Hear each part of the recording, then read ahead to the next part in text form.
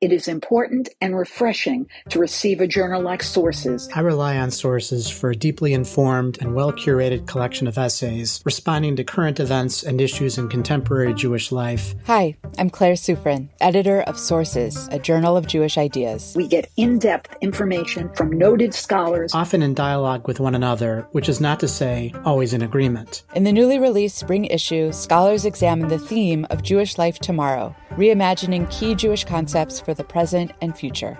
Read, reflect, and subscribe to the award-winning journal at sourcesjournal.org. Hello, this is Identity Crisis, a show about news and ideas from the Shalom Hartman Institute. I'm Maytal Friedman, executive producer and vice president of communications and creative at the Shalom Hartman Institute. This week's episode of Identity Crisis is sponsored by Jennifer and Michael Kahn, members of Hartman's New Giving Society. They support our work engaging young people in exploring the biggest challenges facing the Jewish community today and empowering them to lead Jewish communities in North America and Israel into the future. This week, instead of inviting a guest, we've decided to flip the script and share with you an interview of Yehuda Kurtzer conducted by Hanan Weissman, director of the Sapir Institute. The Sapir Institute explores the future of the American Jewish community and its intersection with cultural, social, and political issues. This interview from October 25th is a part of Sapir's live conversation series addressing this critical moment in Jewish history. Yehuda and Hanan discuss Yehuda's recent trip to Israel, the painful realities we're witnessing there, and the effects of the war on Jewish communities in North America. Here's their conversation.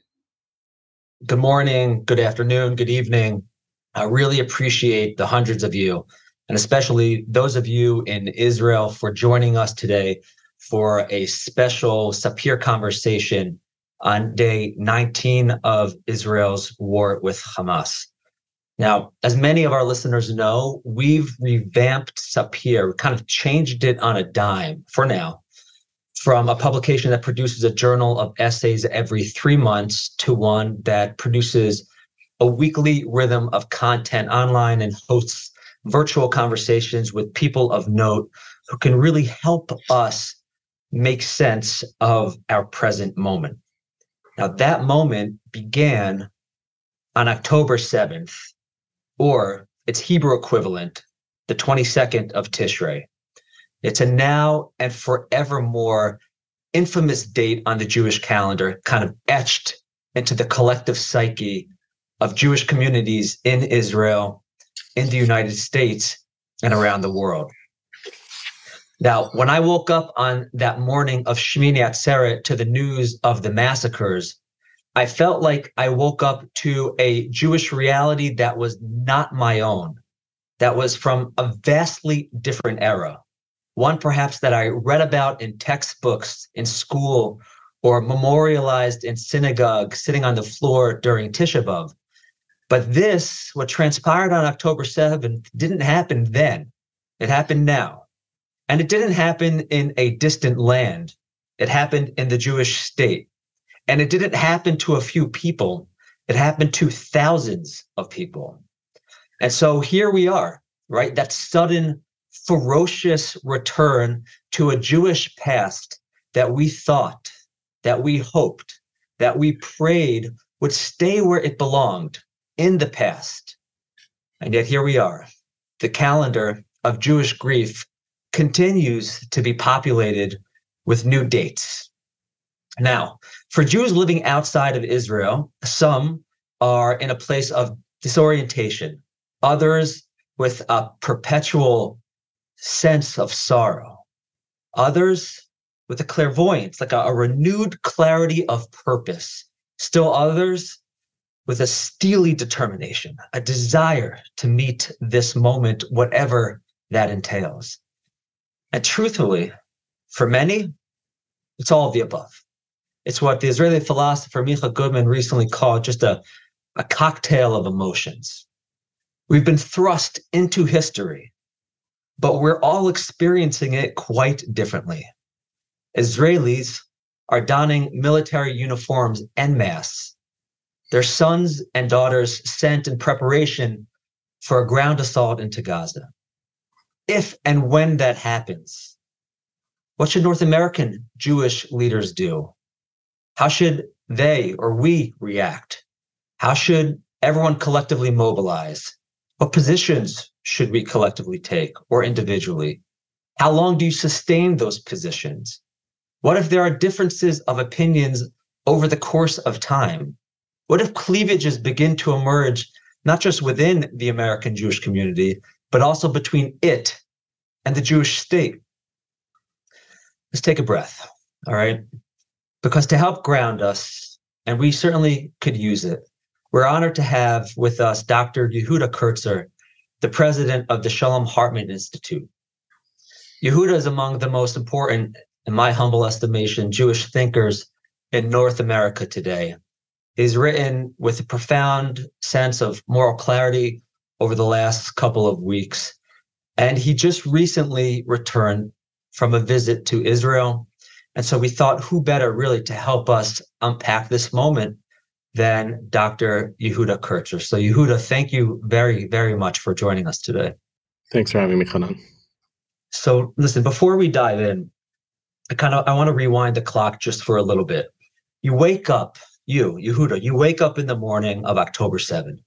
Walk us through your reactions, your emotions, your projections, like what crossed your mind? How did you hear about what transpired? What did you do with your time during that day or two? So when I woke up that morning, I have a practice that I'm not particularly proud of, but I feel now validated in, which is that, some 20 years ago, a close family friend passed away on Shabbat morning. We lived very close to where they lived.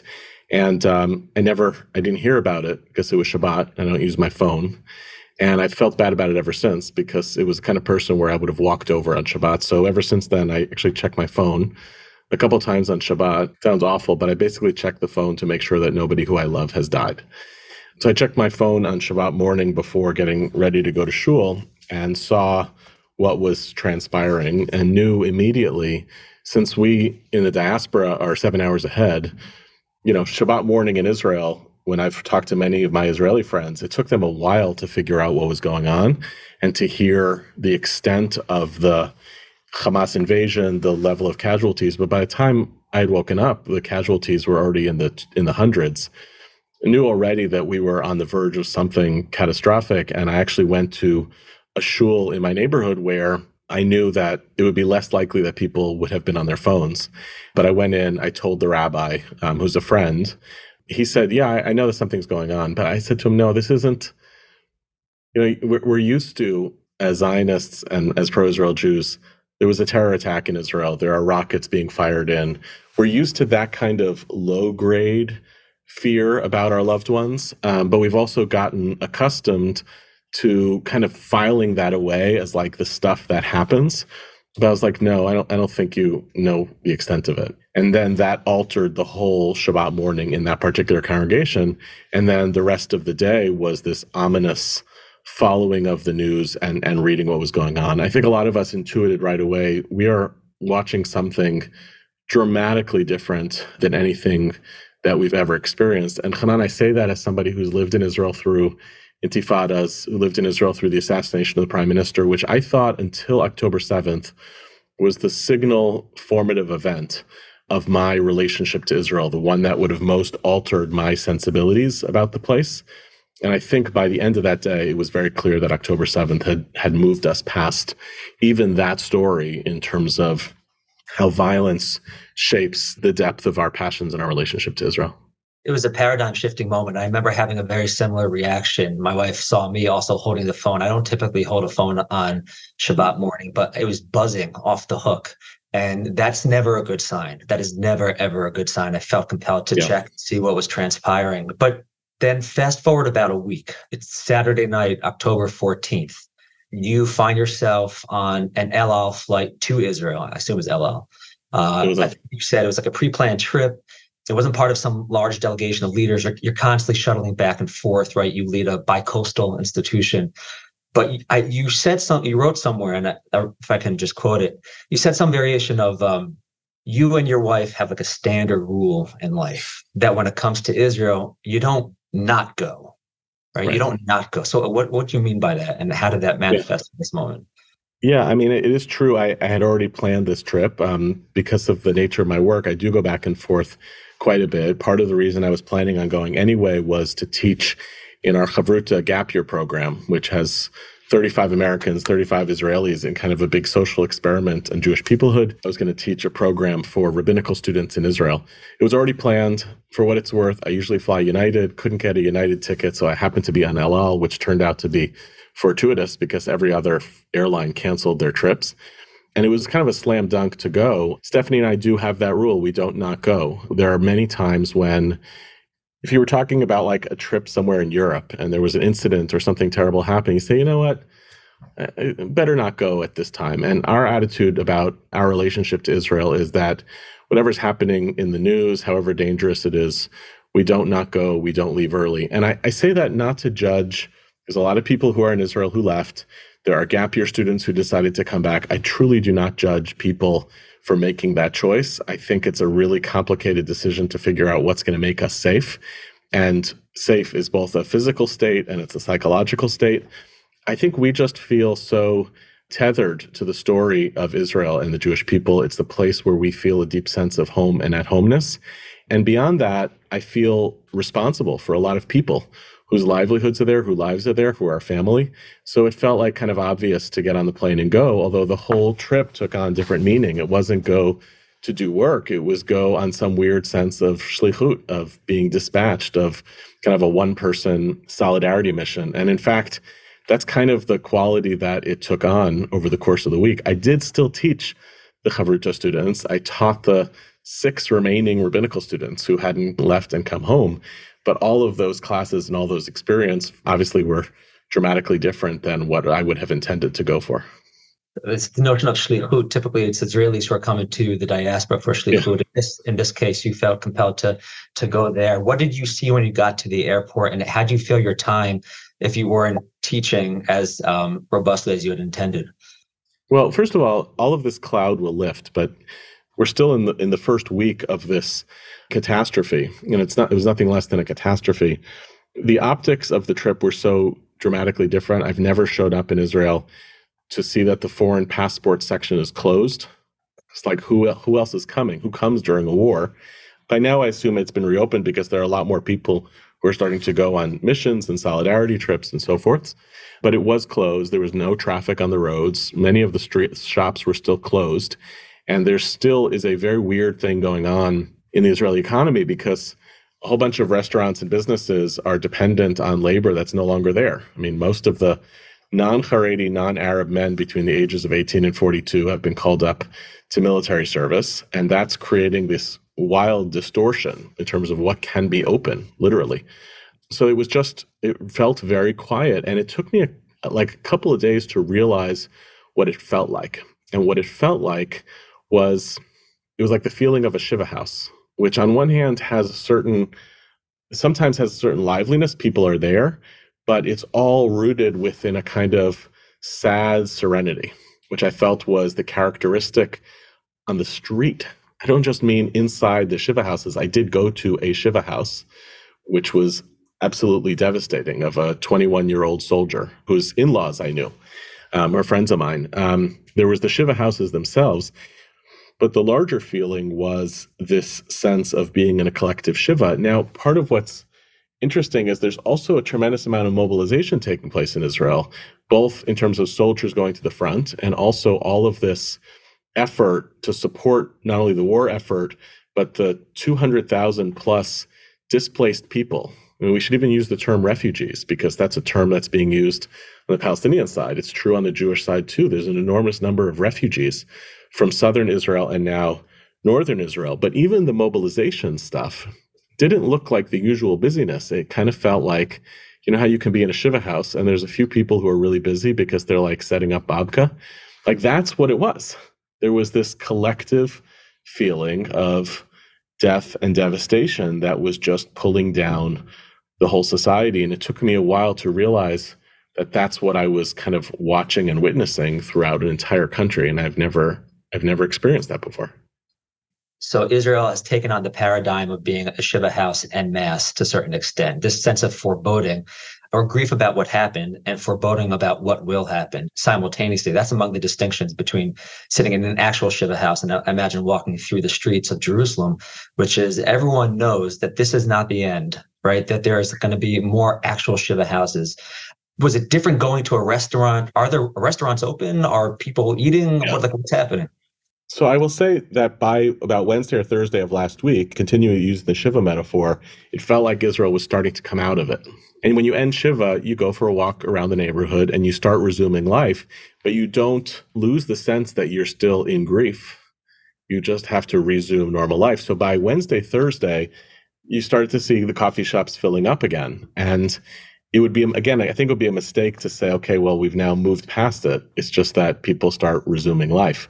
So, restaurants did start resuming. I wrote a kind of a micro essay, a couple of micro essays on Facebook about this that I'm happy to share with our viewers today. What's one example? Give me an example. I had this weirdly deep conversation with this server at a restaurant on Agrippus near Machne Yehuda. All the places I wanted to go to were closed. He was really absent-minded. I couldn't quite figure out why a 25-year-old, seemingly able-bodied Israeli man was still working there, and I wasn't going to ask him. What was wrong with you? They're not in the army. There's a bunch of reasons why people wouldn't be called up. Units that use obsolete technology. In some cases, it's not clear who the army actually needs right now because there was 150% voluntarism on top of the reserves that were called up. So there's clearly too many people. And then there's a whole bunch of people who serve in the army who are in non-combat functions who might not be called back into their units.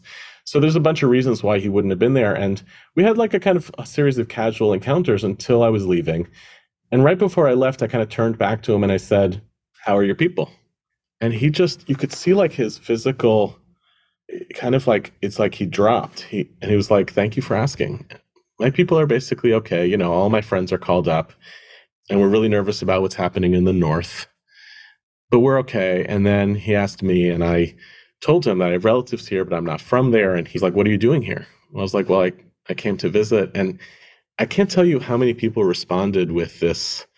I felt a little guilty about it, actually. This, "We're so happy that you're here. Thank you for coming." And I was like, this is the least. This is nothing. To show up is nothing. I don't want accolades for having shown up. Right. But actually, I think in some ways, you go to a Shiva, people genuinely are happy that you came. It's not like you changed anything, but you showed up. And we know this, you can miss the wedding, but don't miss the funeral. Don't miss the Shiva. Mm-hmm. And I think also more than that, I think Israelis feel lonely and sometimes you get to help them feel seen. Mm-hmm. And we had a deep 2-minute exchange. And I said to him some version of Bisarot Tovot, which is the Israeli phrase that people are using. May we hear good news. And he said it back to me and we smiled and I almost cried, like I cried all week. And then he was moving on to the next customers. And I don't know, there was just a lot of poignancy in all of these little exchanges and interactions with the Israeli people while I was there. I wonder if that feeling you felt there, and perhaps what he felt, was just that sense of peoplehood, right? Yeah. It wasn't a transactional moment. It was a moment where you were intending to comfort, perhaps not, but you felt a sense of comfort in the process. You were there for a full week, but it really took less than 24 hours after your arrival, at which point I think you opted to write an opinion piece or an essay in the forward that appeared to be directed at Jewish leadership in North America, perhaps beyond. I think it was a challenging essay for you to write, but you felt compelled to write it nonetheless. Tell those who are watching what it is that you articulated and why you felt so compelled to write it so soon after you got there. Yeah, it was explicitly directed towards American Jewish leaders in the diaspora. And I say that for two reasons. One, because the content was focused on them, but also because the many Israelis who I was talking to were not really ready for big debates and referenda on the political choices that were inevitable and that were coming next.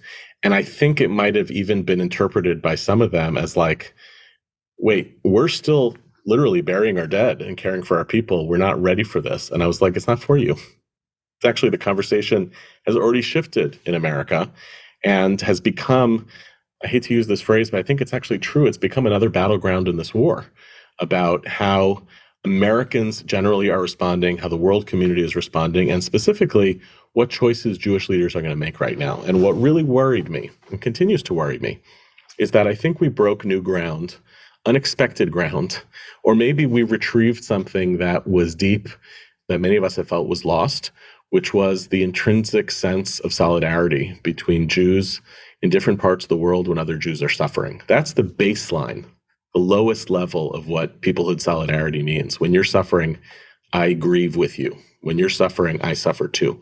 And a lot of us have watched and felt as though the bonds of peoplehood have been pulled apart for a long time.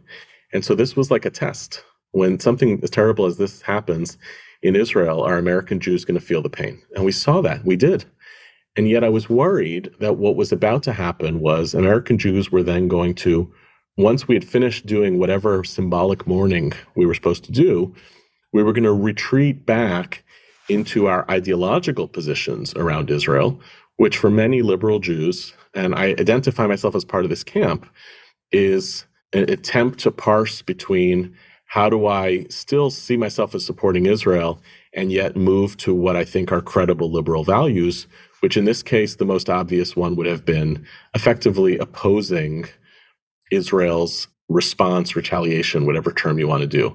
And it was very important at this point for me to articulate that the moral position would have been Israel's right to retaliation. And I used the framework of a just war, that just wars, which are predicated on just causes, entitle a country to retaliate. And then once you've established that parameter, then there are a whole bunch of rules, ethical considerations, which go back thousands of years, but have been refined for modern military technologies and strategies of like, this is what you're allowed to do and this is what you're not allowed to do. And I really wanted American Jews, still want to thread that needle of saying Israel has the urgent right of retaliation, and here is how it's supposed to do so. And if you want to criticize Israel, it should be on whether it adheres to the ethics of how a war has been conducted, as opposed to the legitimacy of this war altogether.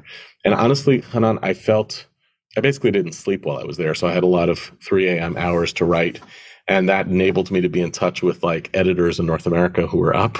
I felt that there was an immense amount of moral urgency right now. And I think it's still true. How we talk about and relate to Israel right now is a moment of tremendous moral urgency. I was taken by the fact so soon after the tragic massacres on October 7th and 8th, and then the news that continued to filter out, how quickly Israelis and her supporters here in the United States and beyond were so keen on talking about, yes, we appreciate everyone's support and well wishes during this moment of tragedy. Will you stand with Israel in the next phase, in the next chapter? It's almost like a Pavlovian response, almost reflecting on it from like a different time when we know how this transpires, you know how this story kind of manifests. First, there is the awful thing that happens. And then at some point, there needs to be a response. And then at some point, there's a condemnation of it. And then at some point, there's additional pressure. The American Jewish community, I found, was just very quick within the first 24, 48 hours, talking about how important it is to sort of sustain that support throughout the duration of Israel's response. I'm wondering to what extent Israelis felt that sense there from their American Jewish friends and family and whatnot. I did find that more Israelis than I expected, and it might be a slightly skewed audience because I tend to speak to Anglos, to people who are former Olim. They were quite attentive to the global response. They were shocked by many aspects of the global response. You know, the protests, some of the protests against Israel's actions took place before Israel retaliated, which meant they were ready to go. In other words, it wasn't actually about Israel's actions. We know this. Oftentimes these protests are not about Israel's actions. They're a referendum on a much larger attitude about Israel. So they're very sensitive to it, and they're particularly sensitive to the images that were coming across of American Jews. Now, I want to be really straight about this. There were a lot of images coming to Israel that last week of American Jews protesting Israel's response and using what I found to be totally inflammatory terminology around Israel perpetrating a genocide in Gaza, all of which is based on information and data provided by Hamas to the foreign press. and which echoes with larger theories that emerge from parts of the American Jewish left that make any Israeli actions condemned to begin with. Israelis do see that. And one of the things I try to tell a lot of Israelis is, yes, it's true. There were more Jews standing up in what they consider to be pro-Palestine solidarity right now than we've ever seen before. 1,000 people in Washington, 500 people in New York. But you must understand the vast majority of American Jews do not hold to those positions. And for a whole variety of reasons, they're not being covered by the Associated Press. There are more modern Orthodox teenagers in the New York City area who are coming together for rallies, which they're reciting psalms and singing and standing up for Israel, vastly more than are getting arrested in the Capitol in Washington. But there's a whole bunch of reasons why the press likes that story better. And I told my Israeli friends, please don't be deceived by it, because it's going to give you a misperception of what the nature of American Jewish solidarity is with Israel right now.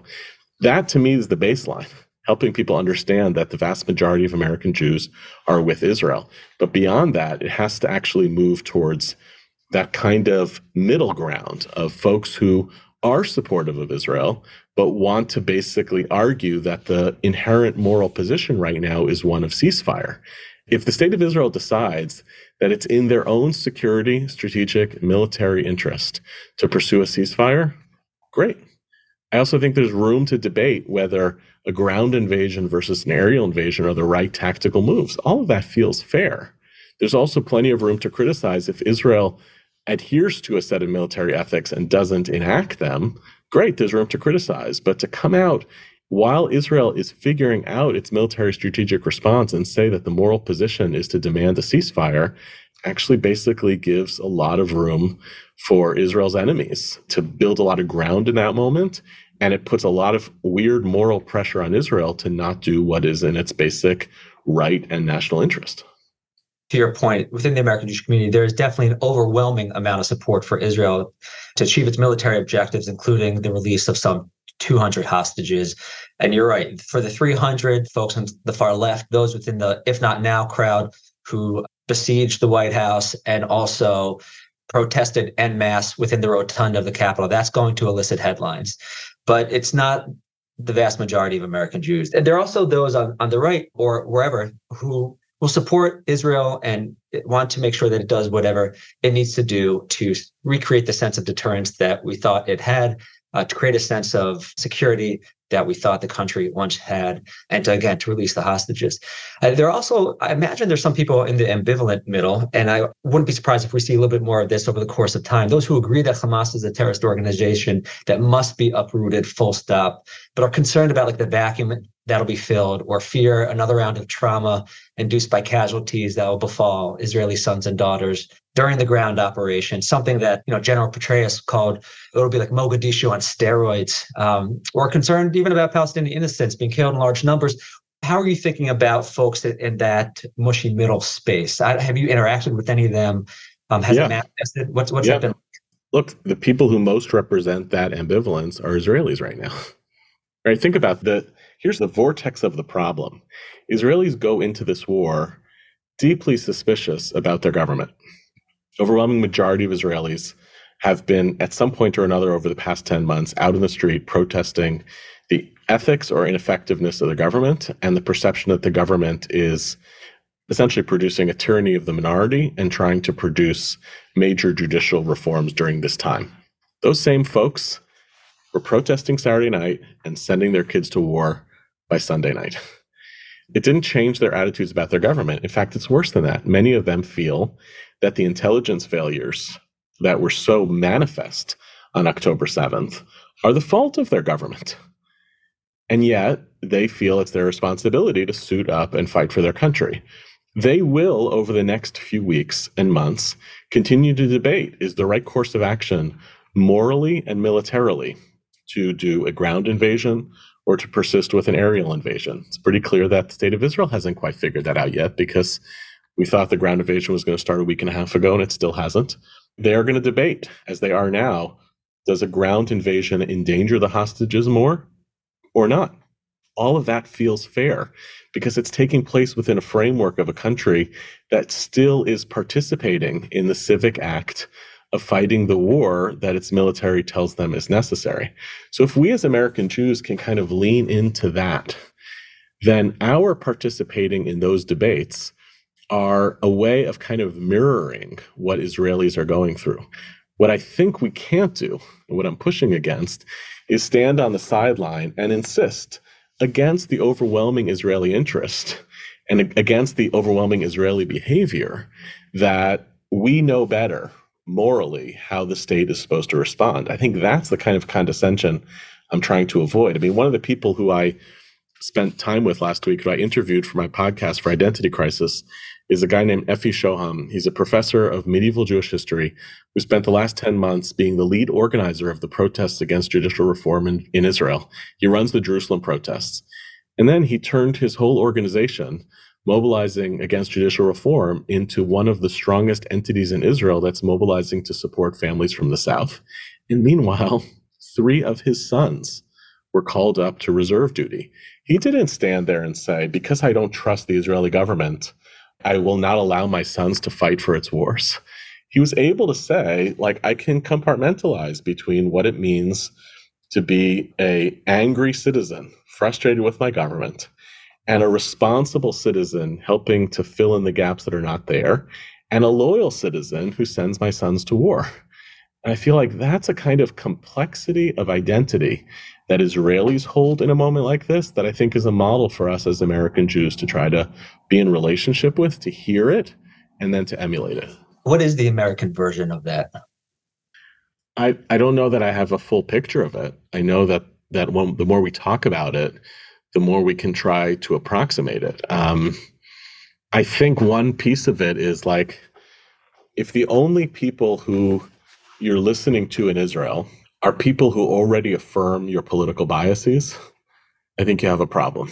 I think if the only voices you elevate on social media or elsewhere are minority extreme voices who correlate to your vision for the world, I think you have a problem. Then you're extracting data from Israel in order to tell a story that you find affirming. But if you can kind of lean into all of what you're seeing and hearing, and then speak gently and tentatively about what it means to be in relationship to that. You know, you go to a shiva and people talk at you and you're supposed to just listen. You don't argue with people in that place. And I sat with someone who agreed to see me and who I love and who was so angry, was angry in ways that in another world I would feel might have been a little racist, angry about Palestinians, angry about Israeli policy towards Palestinians that was, in their view, too lenient. I just kind of listened to it. And I don't think it's going to alter my politics. I still believe in the importance of centering Palestinian humanity. I still ultimately believe that the safety and security of Israelis is intertwined with that of Palestinians. I ultimately believe that Israel is responsible to fight this war in a way that protects as many Palestinian civilians as possible. But I still was able to hear her anger, and we have to let that absorb. We have to incorporate that in part of our humanity as well. We have to make that part of the consciousness of what it means to be part of a peoplehood. You can't simply take your lens, your moral lens of what you want Israel to be, and insist on it counter to what Israel is and who its people are. We just can't. Is that something that I presume you fear will take place without the appropriate preparation by American Jewish leaders? I mean, you did reference how it was challenging to write that piece in the forward, and I'm wondering, where's the potential disconnect between what you think are American Jewish leadership moral instincts and what will be required of them in the next X amount of months? And do you think there's a born-on date for that? Right? Is there at any point a time in which it will require a certain degree of reevaluation?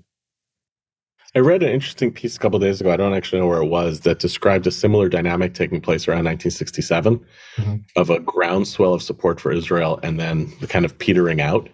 I do think that we as a Jewish community, especially in the liberal end of the Jewish community, tend to have limited patience.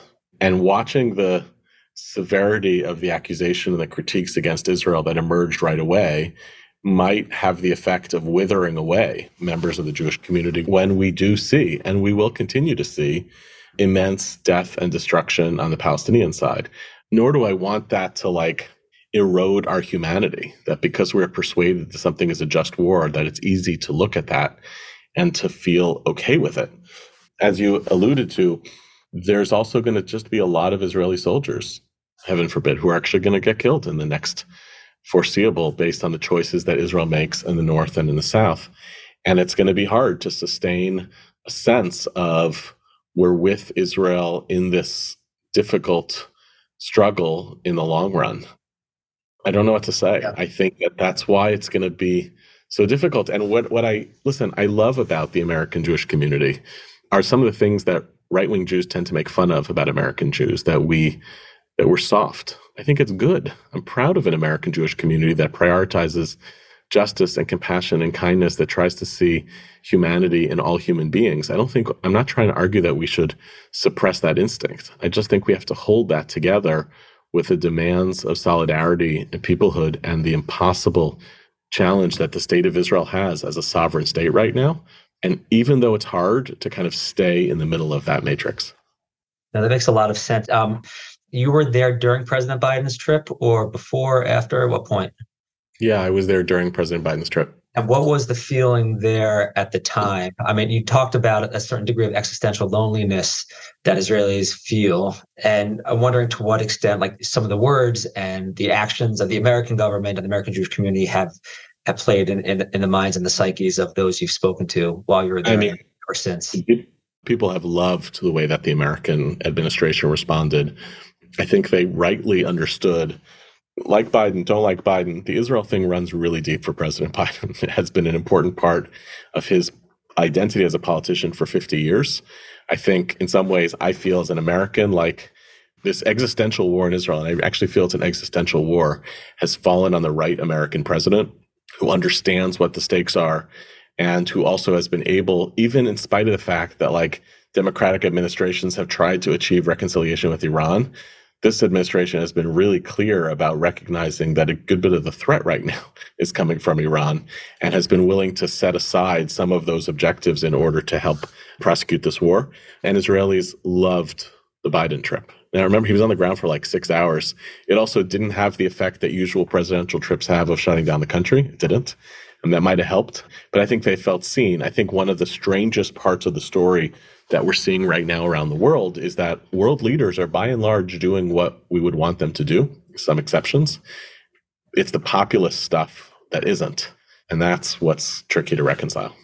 The motif of 9/11, right? The tragedy that Americans in 2001 is often sort of the reflexive model that people, including the President of the United States, referenced. I think in part to reinforce the great tragedy that befell America. That's the closest thing that those of us alive have experienced, right?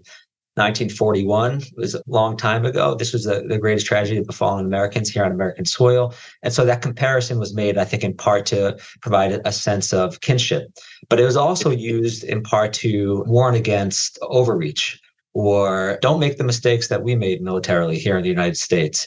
How has the 9/11 comparison landed for Israelis or those you've been in touch with? I don't think 9/11 is a relevant comparison, except to the extent that you want to come up with some analogy of numbers. I mean, consider the problems here. For all of us in the Northeast, 9/11 landed different than it did in other parts of the country. Our country is massive. In Israel, the phrase from the book of Exodus about the plague of the firstborns is, Ein bayit asher ein bo met. There's no house in which there wasn't a corpse. And that was the feeling in Israel. There was no household in Israel unaffected by what happened on October 7th, whether it was someone who was killed, and there was 1 degree of separation from that, whether it was someone who was taken hostage, or whether it's your children who you're putting in line of battle. So actually, I don't think 9/11 was enough. I think for Israelis, I would say for me too, the combination of the proximity of this to everybody and the sheer brutality of it. 9/11 was brutal, but it had one mode of killing. As we hear more and more stories that come out of October 7th, the savagery and the brutality kind of surfaced a whole bunch of stuff that people don't like talking about, like the Hamas charter. Those who want to argue this is about the occupation, and that's context. Well, okay, fine. I'm happy to have a conversation about context, but let's also talk about context like the Hamas Charter. There's so much more that motivates this, and it's why I gravitated towards things like pogrom language, and even so, that didn't feel like enough. In Kishinev, most famous pogrom of the last 200 years, Kishinev, which actually had a paradigm-shifting effect for much of world Jewry to support Zionism, 49 people died in Kishinev. So to map that onto something like 1,400 people is like unfathomable. So I don't think 9/11 did enough. I think for Americans, especially those who want to oppose military invasion, they want to look to 9/11 to say, look, you're being triggered and traumatized, and you're going to make terrible military decisions as a result. But I don't think that's what's going on for the Jewish people. Let's go to some of the questions of our listeners, and appreciate everyone listening in and those who have asked questions. I'm going to share a few. Janice Ellen writes, there has unfortunately been a growing rift between diaspora and Israeli Jews. Is your sense that this current combat will encourage more solidarity for longer than a fleeting moment? We talked about this a little bit earlier. This is exactly what I'm hopeful about and worried about. I think it was relatively easy, and I say that kind of heartbreakingly, in the immediate aftermath of October 7th, to see the kind of solidarity emerge from a vast majority of American Jews. I think there was an awareness that a line had been crossed and something dramatic had happened. I think it will be very hard to sustain that solidarity across a prolonged multi-year war. That said, this maybe sound a little perverse, but if indeed a northern front of the war opens up, if indeed Iran continues to arm Houthi rebels in Yemen to fire missiles across the Red Sea, which the United States keeps intercepting, maybe it will become obvious to more American Jews that their war is not with the Palestinian people. It's with a segment of a kind of radical extremism that is present throughout the region that seeks the existential destruction of the state of Israel. And if people warm their heads around that, they'll start recognizing that to stand with Israel right now is not to support whatever military tactical policy, it's certainly not to support occupation, but it is to essentially support the Jewish state. So that's where I think the pressure is going to lie. If that doesn't happen and Israel has to trudge through a very painful, very costly ground invasion for a long period of time that begins to resemble occupation, I think that we are at risk in our community to see further erosion of American Jewish attitudes in relationship to Israel. This next question, how do you suggest a compelling way to explain to left-leaning American audience that Hamas should bear some of the responsibility for the plight of Palestinians in Gaza? That was from Howard Lubavitch. But Diana Falk mentioned, and I haven't seen this in the news, but I'm sure it's there. Last night, the Richmond City Council in California passed a pro-Palestine resolution accusing Israel of ethnic cleansing. What are your thoughts about this and about other organizations like Black Lives Matters using terms like genocide and Free Palestine? I think if I can add a corollary to it, there are a lot of organizations within the American Jewish landscape, including those who are in coalition with other organizations, who are going to likely have to reevaluate the nature of the allyship, how that manifests. How would you encourage those organizations to think about this moment? It's a lot of pieces to that question, Hanan. This is a really hard one. Part of me feels as though one way to think about what's taking place is that there's a multi-front war, and one of the places where that war is taking place is ideologically online and in parts of American politics, and to treat it that way, and to acknowledge that Israel might lose that war, and that will be okay. Israel can't lose the war against Hamas. It cannot lose a war against Hezbollah, and it can't lose a war against its worst demons of what it might do in retaliation. Those are wars it cannot lose. But some of these ideological battles against parts of the left, it might lose online, and that's okay. What the pro-Hamas team can do online versus what pro-Israel can do online are different, and that might have to be okay. But I think there's a more serious question here, which is about alliances and allegiances that align with priorities that the American Jewish community does rightly consider to be important. I do think the fact that segments of the racial justice community are saying unfathomably terrible things about the state of Israel, about the Jewish people, I don't feel that it makes me want to become a racist. I feel that my alliances and allegiances with particular organizations and networks need to be reevaluated. I think that's okay. I've always held to this position was put forward by the philosopher Avishai Margalit, which is we should always be the types of people who are seeking compromise up until the point where it's a rotten compromise.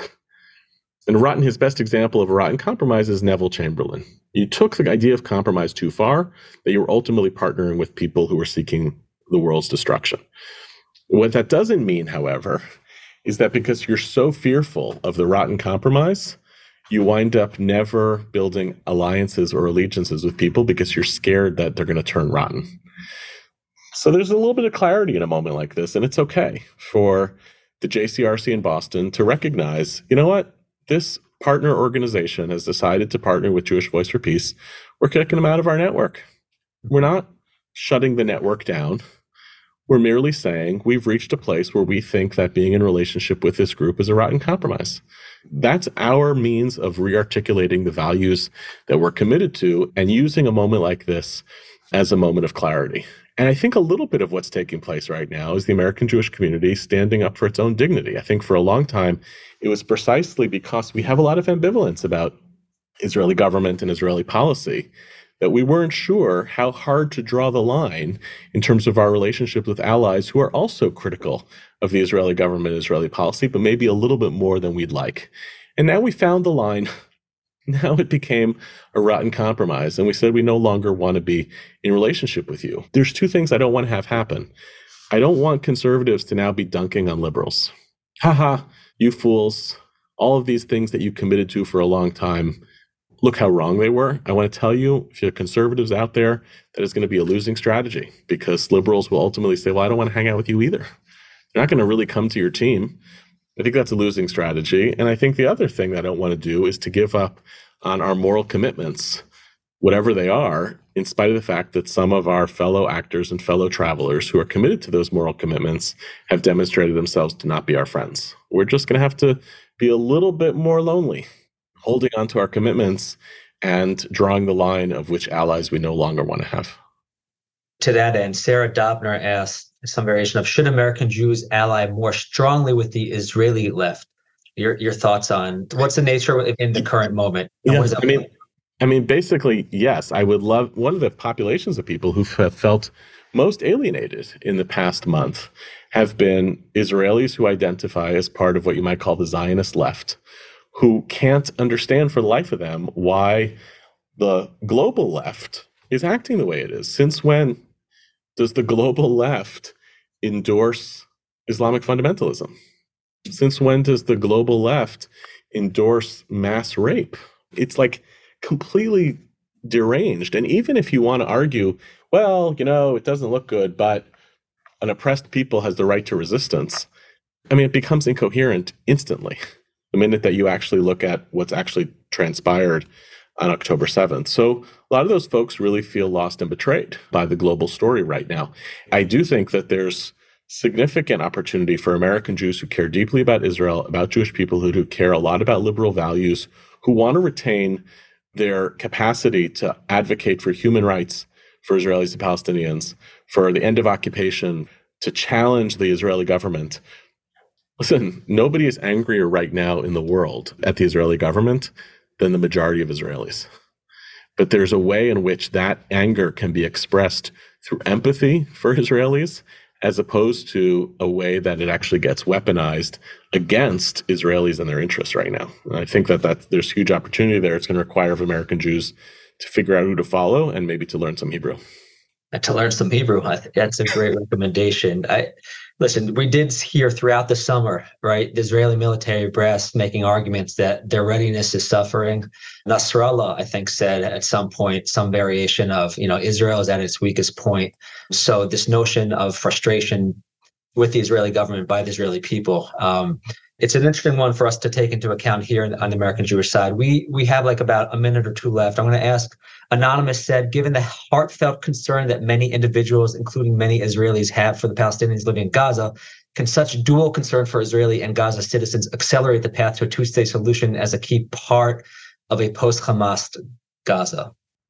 If Israel can genuinely get to a place where there's a post-Hamas Gaza, maybe. I don't see this particular government having the creativity, the Israeli government having the creativity or the will to recognize that maybe now is the time to lean in to building a stronger relationship with Palestinian Authority and Palestinians on the West Bank. Unfortunately, there's a lot of trending away from that. This is the problem with the right now. We've talked a lot about the left, but the problem with the Israeli right is that the Israeli right is using this as an opportunity to say, look, our war is with the Palestinian people, and therefore entrenching a bunch of bad behaviors, whether it's settler violence, whether it's Itamar Ben-Gvir issuing gun permits indiscriminately to more and more Israelis. Those are all a bunch of patterns of behavior that will make the situation dramatically worse. I would love to see a more inspired government at this moment say, since our war is not with the Palestinian people, we're going to now build bridges. Even as we fight the war with Hamas, who are our enemies, we're going to build bridges with those sectors, the Palestinian people, that we see as vital for the future of this region, and even build up towards political viability. It's not forthcoming. Final question, Yehuda. You've written in the past a book called Shuva, The Future of the Jewish Past. Curious how it's impossible to prognosticate. I'm mindful of that. But I'm curious now on day 19, after this horrific massacre, how you think we in the Jewish community, either in the United States and Israel throughout, will sort of embed our recollections or our memory of October 7th from here on out. Yeah, I talked before about why I don't think 9/11 is the right template. I think for Israelis, this is the Yom Kippur War. And it's not a coincidence that it took place 50 years and a day following the Yom Kippur War. My suspicion is that it was timed for October 6th, and then there was something happened, either the fact that they realized it was going to be a holiday the following day and therefore take advantage of that, or the fact that Israel moved its troops on October 6th away from the southern border and to the West Bank. They said, we're going to wait a day till that happens. So if Hamas knows that it's timing itself to the Yom Kippur War, maybe we could recognize that we're part of the same liturgical history. This is a little bit lost on American Jews. There hasn't yet, I think, been a great English language book written about the depths of the trauma of the Yom Kippur War in Israeli society. But I know plenty of Israelis for whom the Yom Kippur War is alive and well. It was the day in which they felt most vulnerable. And for this generation of Israeli Jews, October 7th is the day in which they felt most vulnerable. I heard Israelis talking about how they feel fortunate that if this had happened together with a Hezbollah invasion the same day and an uprising across the West Bank, the state of Israel could have been under foreign control for 2 weeks. I mean, the military was truly unprepared. So it evokes a lot of that. It evokes some of the questions about what does leadership look like and preparedness look like. So it's bringing back that story. The only thing I could say positively or optimistically is that one of the things that the Yom Kippur War gave pathway to was that within 5 years after the Yom Kippur War, Israel had a peace agreement with the Egyptians. So on one hand, it's a moment of immense trauma that is embedded in the Israeli psyche and fear and risk about what's lost. And on the other hand, it's a moment when Israeli society says to itself, where are the ways that we might actually create a different future for ourselves? And I'm extremely sad and I'm extremely nervous about my people in Israel and the future of Israel. I'm extremely fearful that when you have a trauma like this, it also invites the worst demons of your people and your story to do the things that you don't want the state of Israel to do or the Jewish people to be responsible for.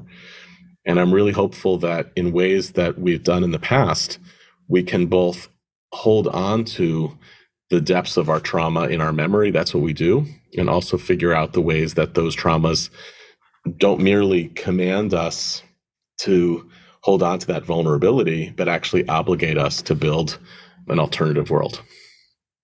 Thank you, Yehuda. And of course, the American Jewish community is going to have an important voice in sort of maintaining that. We appreciate your time, your wisdom, your expressions of thought about what transpired while you were in Israel. And I think for those who are on the call, feel free to go to sapirjournal.org. We have a series of essays that we're producing on a weekly basis. Rabbi David Wolpe, we published one of his essays today. This is a time where we have to make sure that we collectively pass the test of Jewish solidarity, as Yehuda wrote about in his piece in the forward. And Yehuda, appreciate you helping us on how best to do that. Thank you all for joining us, and everyone be safe. Thank you.